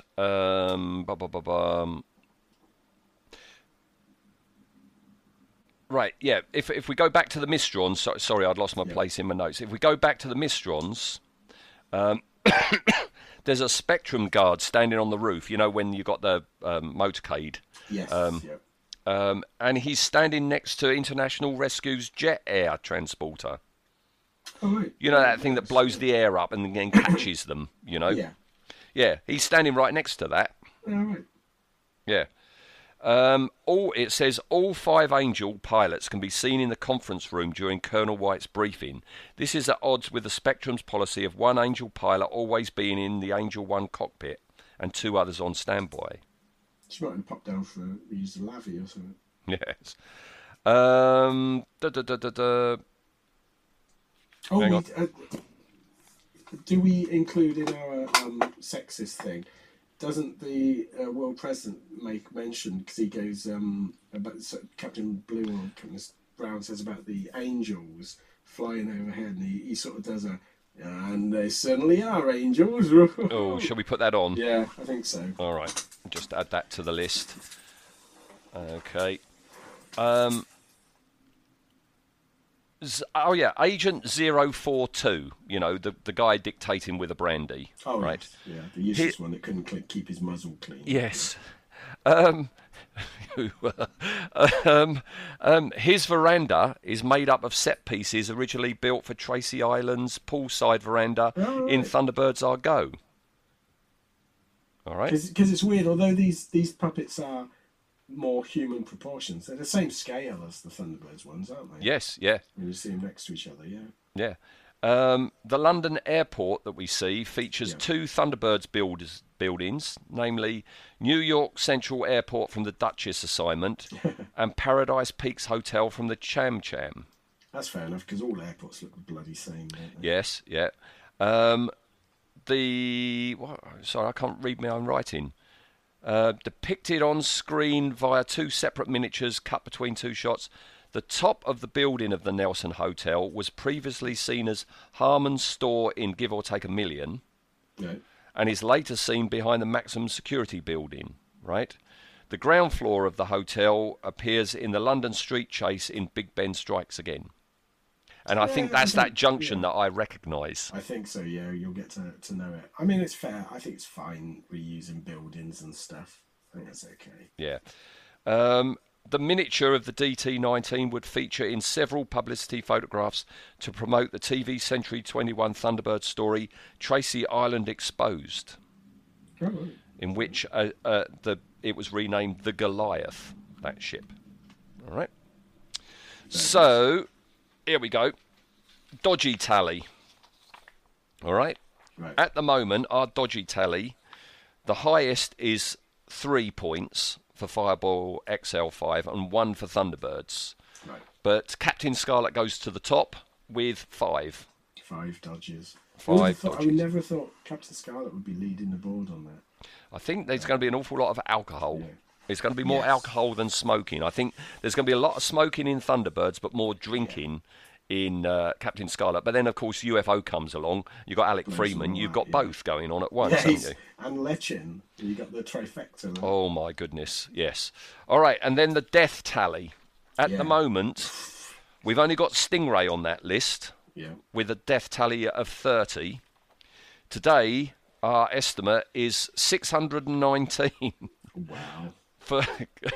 In 2 stories, over 600. Oh, dear. Right, so we're going to talk about the Mysterons, the actor for the Mysterons. And like so many actors we're going to be talking about, we only talk about them once, because this is Donald Gray, isn't it? Who also did the voice of Colonel White, Captain Black. Very recognisable, deep voice, Do you know what his birth name was? What he was born as? Don't know. No. Eldred Tilbury. That's a good actor's name. I would have stuck with Eldred Tilbury rather than Donald Gray. I have seen him in... It's like a 1950s or 60s film. And I remember... I didn't recognise his face, but then he opens his mouth and you go, Well, I think I might know the film that you're talking about. He was born in 1914 on an ostrich farm. I thought he was going to say on an ostrich. It might have been on an ostrich farm. Yeah, born on an ostrich farm in South Africa. Fair enough. But when he came to England, he had changed his name to Donald Gray. That was in 1935. During the war, he was turned down for military service because he had a duodenal ulcer. Yeah, they did worry about that. Yeah, but it seems that the Gordon Highlanders weren't that bothered because he signed up with them. Well, I imagine, because they're a Scottish regiment, drinking a lot of whiskey, they probably all had ulcers. Yes, he's one of the lads. Yeah. And then he moved from then into the King's Own Scottish Borderers, becoming Battalion Education Officer. Excuse me. This might be the film that you saw him in. He left the army to appear in We'll Meet Again. Oh, it could well be, yeah. But it's definitely a black and white film with cinema. It must be, because did he have both his arms when you saw him? I think so, yeah. I didn't realise he was missing an arm, so Yeah. he must have been.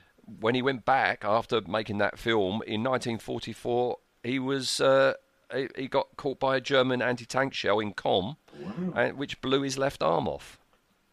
Good Lord. Yeah. So he has an ITC tally of 0. I guess there weren't much call for one-armed actors in the live-action shows. No, The Fugitive would have finished by then. Yeah. Probably. So all we've got for him is his Anderson tally, and it's 32, and that's all with Captain Scarlet. He's unusual in... He didn't do anything Thunderbirds or anything? No, he just did Captain Scarlet. Right? And, I mean, to be fair, he's so memorable in this. Oh, yeah. He is Colonel White, isn't he? Yeah. I don't know who they've used for this updated new cartoon version of Captain Scarlet. No intention. I have no. And yeah, the other person we're talking about today is Captain Brown. Yes. Played by the wonderful Charles Tingwell. Yeah. I love Charles Tingwell for one thing in particular, which we will come to. Okay. He was born in 1923 in New South Wales, and was a Spitfire pilot during the war. Oh, wow. Yeah, he flew photo reconnaissance Spitfires in North Africa. Oh, wow. Yeah. And when he died, he went back to Australia. When he died, he was given a state funeral. Wow. Yeah. And I think they mentioned Captain Brown when they read out his eulogy. Well, he's famous for quite a few things. I mean, I remember him from Dracula, Prince of Darkness. Who was he in that? He was one of... You know, you got the two couples that end up at the castle. Yes, I think he's slightly chubby. Yeah, I think he's Barbara Shelley's husband. Yeah. Do you know what? I never associated him with this voice. Oh, you're right. When you know it's him, you can hear it. Yeah. He was in Murder Ahoy, the wonderful Margaret Rutherford film. He was in Tarzan the Magnificent. Right. Which Tarzan was it? Is it Mike Henry? Or? It might be Mike Henry, yeah. He was in Dunkirk, the 1958 Dunkirk film. Good film, though. And the role I remember him for is Mr. Bennett in Catweasel. He's he's Carrot's father, you know, the farm owner in Catweasel. So, yeah, Charles Tingwell, I think, is wonderful. He's got an ITC tally of 4. Right, which is Danger Man, Adam Adamant Lives, and The Avengers Twice. Okay, and an Anderson's tally of 36. Wow. So the first thing he was in was Thunderbirds, 3 times, 3 different characters, but I'm not sure what stories they were in. He played Bruno, Dr. Lang, and International Space Control. Bruno sounds like it might have hit our vague racist tone. Yeah, might be. And then he was in Thunderbirds Are Go. Right. Again, he played 3 different people. Dr. Tony Grant, Angry Young Man, and Public Relations Officer. Fair enough. Mm-hmm. Then what the angry young man was angry at. It's got to be Alan, isn't it? Angry. Well, we'll be covering Thunderbirds at Go at some point, won't we? Captain Scarlet, he was in that 29 times. Wow. He played a lot of voices. He was Captain Brown. He's also Dr. Fawn. So we won't be talking about him when when we reach Dr. Fawn. And I remember him very much in UFO. He was Captain Beaver in UFO. He's the guy who he's got a limp. And he gains possession of this crystal, and it changes his mind, and he keeps seeing Mexican bandits on Moonbase and etc. etc. Yeah. So yeah, that's him. Wow. Okay, that's that bit. Turn that piece of paper over. Right, character designs. We're talking about Captain Brown and the Mysterons. So, okay. How Do are we they going have a character design? Well, they have a design. They definitely have a design. So, what do you think on... What are we doing first, Captain Brown or the Mysterons? Let's do the Mysterons first. All right. So, design. Well, I suppose we see the Mysterons as those two circles. Yeah. And we see them as various people, but we can't really do it on that. So I'm going to go with the city, the two circles, and I think the two circles is genius. Yes. That's one of those genius things, because you must have done it. I know I did. The minute you pick up a torch as a kid, yes, you run it over your action men. Don't yes. You? And I remember in the 80s when Captain Scarlet hit big again, you could get a Mysteron gun, and it projected those two circles. Do you remember? Yeah, I think that's just a genius thing. And not tying them down. Can you imagine if there'd have been like Fireball XL5 villains of the week type puppets? How would you have done convincing Martian puppets? Yeah. So I think it's a stroke of genius. So they're literally their voice, which is amazing, and their presence and those two circles. For all we've been running them down as incompetent and that, as a kid, the Mysterons were like the ultimate villains. It was like, yeah, great stuff. So design-wise, work of genius. I'm gonna give them a 7.5. A 7. I thought you was going to go higher for that. I was going to go to 8, but then I thought that's just for two circles. No, I'm going to go 8. Stuff it. 8. An 8. Okay. Yeah. I gave him a 9 because absolutely is a stroke of genius to do that, you know. Yeah. It's such a simple idea and so easy to do. You just project two green bands onto whatever miniature you've got there, you know. Okay, so that's 8.5. How effective is this voice? Everyone knows it at a certain age, and will do the Mysteron voice again. Just a touch of genius. So thrilling, so scary. Just a voice, great stuff. I'm going to go up to the 9 for the effectiveness. A 9. Well, I gave him a 10 because I think it's a brilliant 10. Voice. Yeah. I think it's a stunningly brilliant voice. Yeah. Okay, so that's a final tally of 9. The Mysterons get a 9. Yes. So they are our highest so far. All right. The nearest to them is King Titan with an 8. I think the Mysterons deserve to be higher than King Titan. Definitely, yeah. Okay. And then Captain Brown. Good old Captain Brown. He's the only one whose tunic does look like it's made of suede properly, doesn't it? Yeah. Because of the colouring. Does he ever come back? Do we ever get a new Captain Brown? We don't, do we? That's the end of him. That's a shame, really. I quite like the puppet face. He looks a bit bewildered to me, though. Like he's not entirely sure what's going on. But I like all of the Spectrum. I like all of the Captain Scarlet face sculpts. I think they're really good. But his first job, and he screws it up royally. And then his first job as a Mysteron, he screws up royally.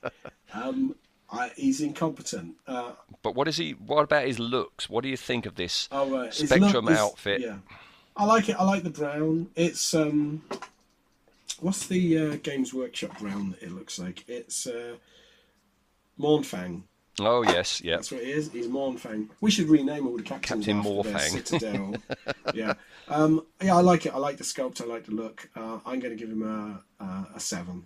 Oh, I gave him an 8. All right, so you can tell it's one of your favourite shows. Yeah. So that's 7 and up. It is going to be interesting to see where design-wise, all the different colour captains rank. Yes. You know, wait till we get the Captain Magenta. Your Captain Magenta, yeah. Who was that one again? Captain Purple. I think I can guess certain ones that will score highly, and I think Lieutenant Green. Everyone loves Lieutenant Green. He's good. No, never see him in a hat, do we? Yes, you do. Do we? Yeah, he's got a green hat. Yeah, and he's got a very nice green leather jacket as well. Oh yes, I forgot when they get the leather jackets. Yeah, it was when they go down, anywhere cold with Yeah. fur-lined collar. This is the strength of Captain Scarlet. I mean, we've been jokingly running down. It's an amazing series, but one of its big strengths is its world building like this, isn't it? That it's up there with the Judges for me. This world building, in that you're convinced this is a big organisation. Yeah. Very good. Okay, the effectiveness of Captain Brown. This is where he drops for me because, like I say, he screws up. Not only as a human, he screws up. As a Mysteron, he screws up. I'm going to give him a 5. Yeah, I gave him a 5 as well. He doesn't strike me as Colonel White's top man. No, I think that was because Scarlet says this is you're in charge at last, as if it's like a slur. And then I think it's the old like insurance claim eulogy style thing where Colonel White says he was my best man. I think he's being a bit just nice to the dead guy, isn't it? He could have gone, Captain Brown, my mediocre officer. Yeah, I don't think he was that good. Okay. His real name was Alan. I can believe it. Yeah.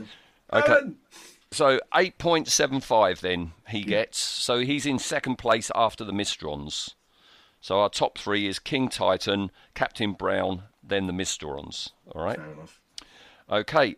Before we go, we've got What? Captain Brown got higher than the Mysterons? no. The Mysterons are a 9. Captain okay. Brown is 8.75, and King Titan is 8. I went 3 to 1, not 1 to 3. Okay. I got confused. I said, no, he can't be better than the Mysterons. No.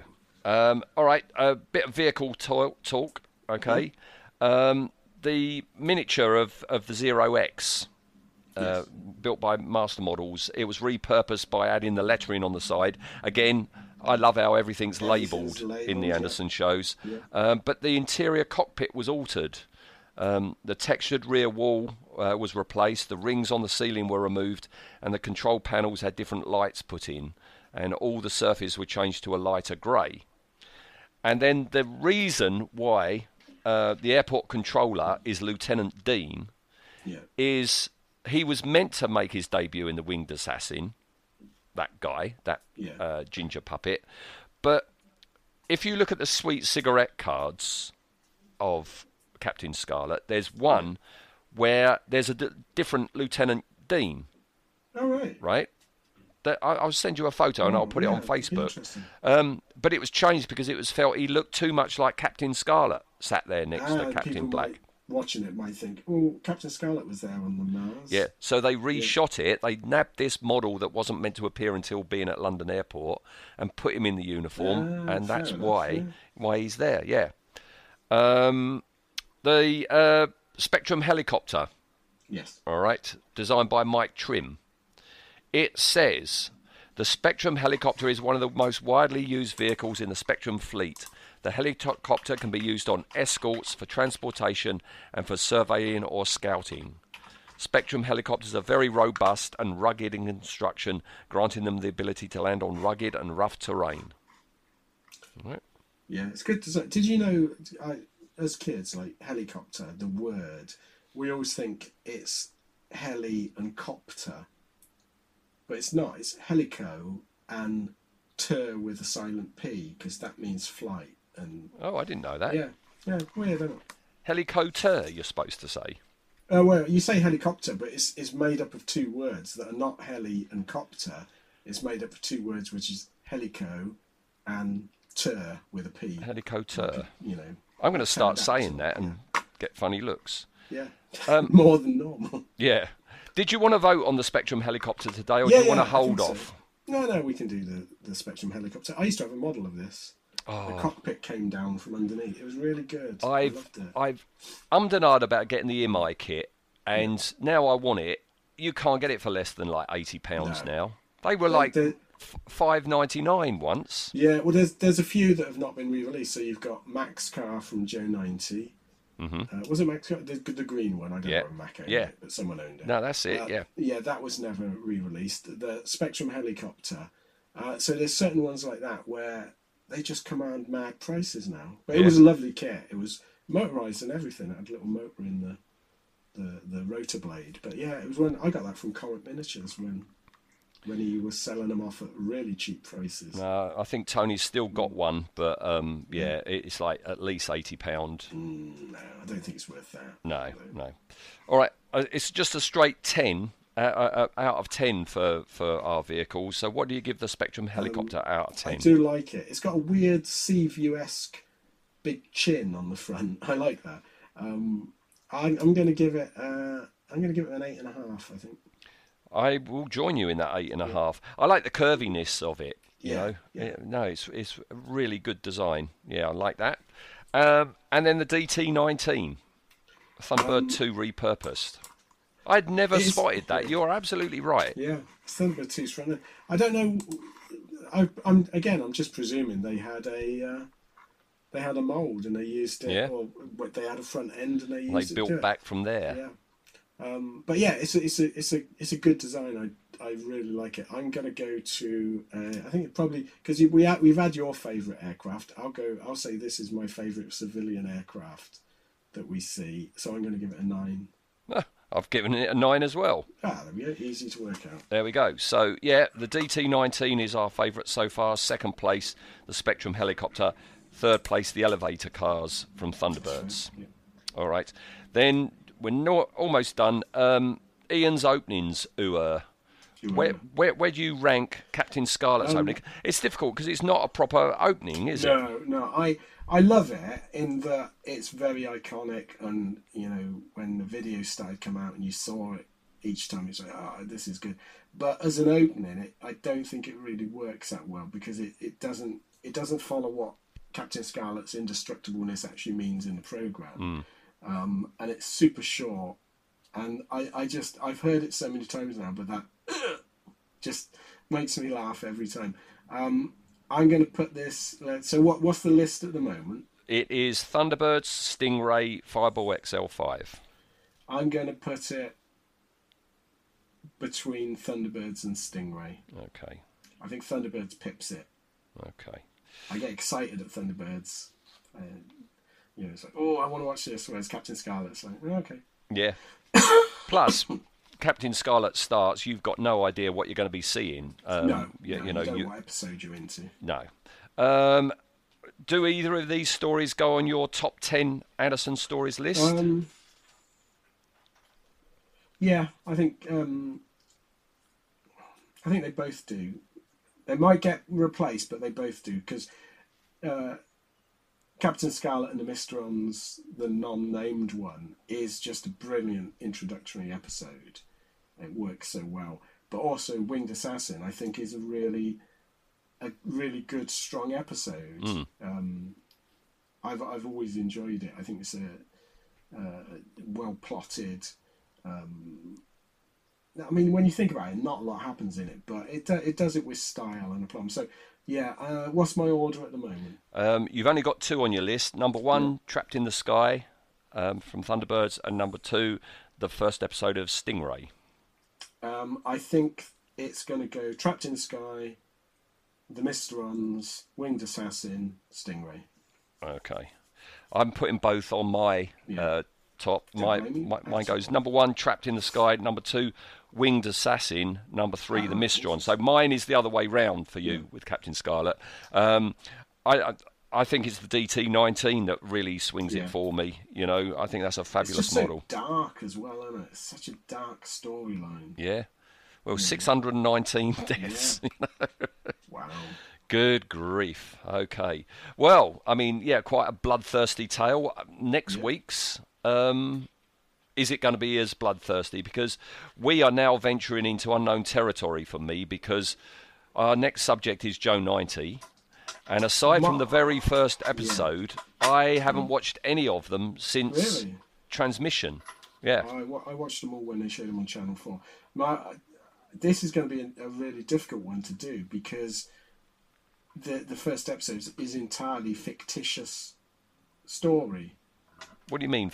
They're all fictitious stories, no, aren't they? I mean, in the universe, it's fictitious, isn't it? Because it gets to the end and it's like, this is just to illustrate what could happen if you let Joe. I don't remember that. Ranks. Is that really? Sure it is. Is that what they say? I think so, yeah. I'm pretty certain it's this episode, the pilot episode. So it's all just hypothetically, this is what could happen. Yeah. So it could be really bloodthirsty then. Let us know if I'm wrong on Facebook. But yeah, I think I'm pretty certain I remember it. I like you, I never collected these on VHS. I had no interest. I mean, it'd be interesting in this whether Joe 90 is improved, because I remember him as being a right annoying little shit. I mean, it was 69, wasn't it? I'm sure it was 69 it came out. So I'm 7, and I really didn't like him. This whole idea of have the kid be like a 10-year-old and everyone will want to be Joe 90. Never works. No, it won't work. No one I don't wants want to be him. Boxy in Battlestar Galactica. They want to be Apollo or Starbuck. Yeah. No one wants to be Joe 90. And then give him some NHS specs. Yeah. No. I always wanted to be Sam. Sam. Yeah. I don't want to be a bloody 10-year-old. I didn't want to be a 10-year-old when I was a 10-year-old. Exactly. You don't want to be reminded of it. Saying that, you want to... if they could offer you being 10 again now, would you do it? Oh yeah. Not 10 in this world, but 10 back then. With the knowledge I've got now, I'll be buying up so much stuff. If you could Sam Beckett leap back into your 10-year-old self, no dodginess. With a suitcase of money from that time to enable you to buy things. Oh my God. I'm off to the toy shop. Yeah. And then what you do is you rent a lock-up and you just go to every toy shop and comic shop and just store it all in there. Zip back to 2023, go there, and it's all there waiting for you. There you go. I'll work on that. That's a plot for a film now, I reckon. Yeah. But yeah, it'll be interesting to see whether Joe 90 holds up. I've got a feeling it won't. My gut feeling is we're not going to like the stories, but boy, isn't the model work fantastic? I think that's what we're going to be saying. You know. I remember enjoying the theme. You know how you said, you know, last week we did a Patreon, or a couple of weeks ago we did a Patreon. You said Randall and Hopkirk is your ringtone, and you've had it for about 8 years. Mine has been the Joe 90 theme for about 8 years. I adore the music. Yeah, it is good. But, okay, interesting to see. Join us next week. Yes. Well, it's not next week. It's 2 weeks. I'm glad you said that. There might be a short delay because Neozaz Towers is shutting down for the holidays. Oh, yes. So there's not going to be any product out from me and Ian for about 3 weeks, unless it's a Patreon thing. When you hear this, I don't think there was going to be any more new stuff coming out until the end of May. All right. Yeah. Okay, all right, Ian, my throat has almost given up. We've been talking for nearly 2 hours. Wow. Well, I mean, the fact there'll be a gap, our listeners got 2 episodes worth this time, double the amount of us. Yes, yeah. Good point. Yeah. All right. Okay, cheers, Ian. Good cheers, stuff. listener. See you next time. Thanks, Ian. Bye. Bye.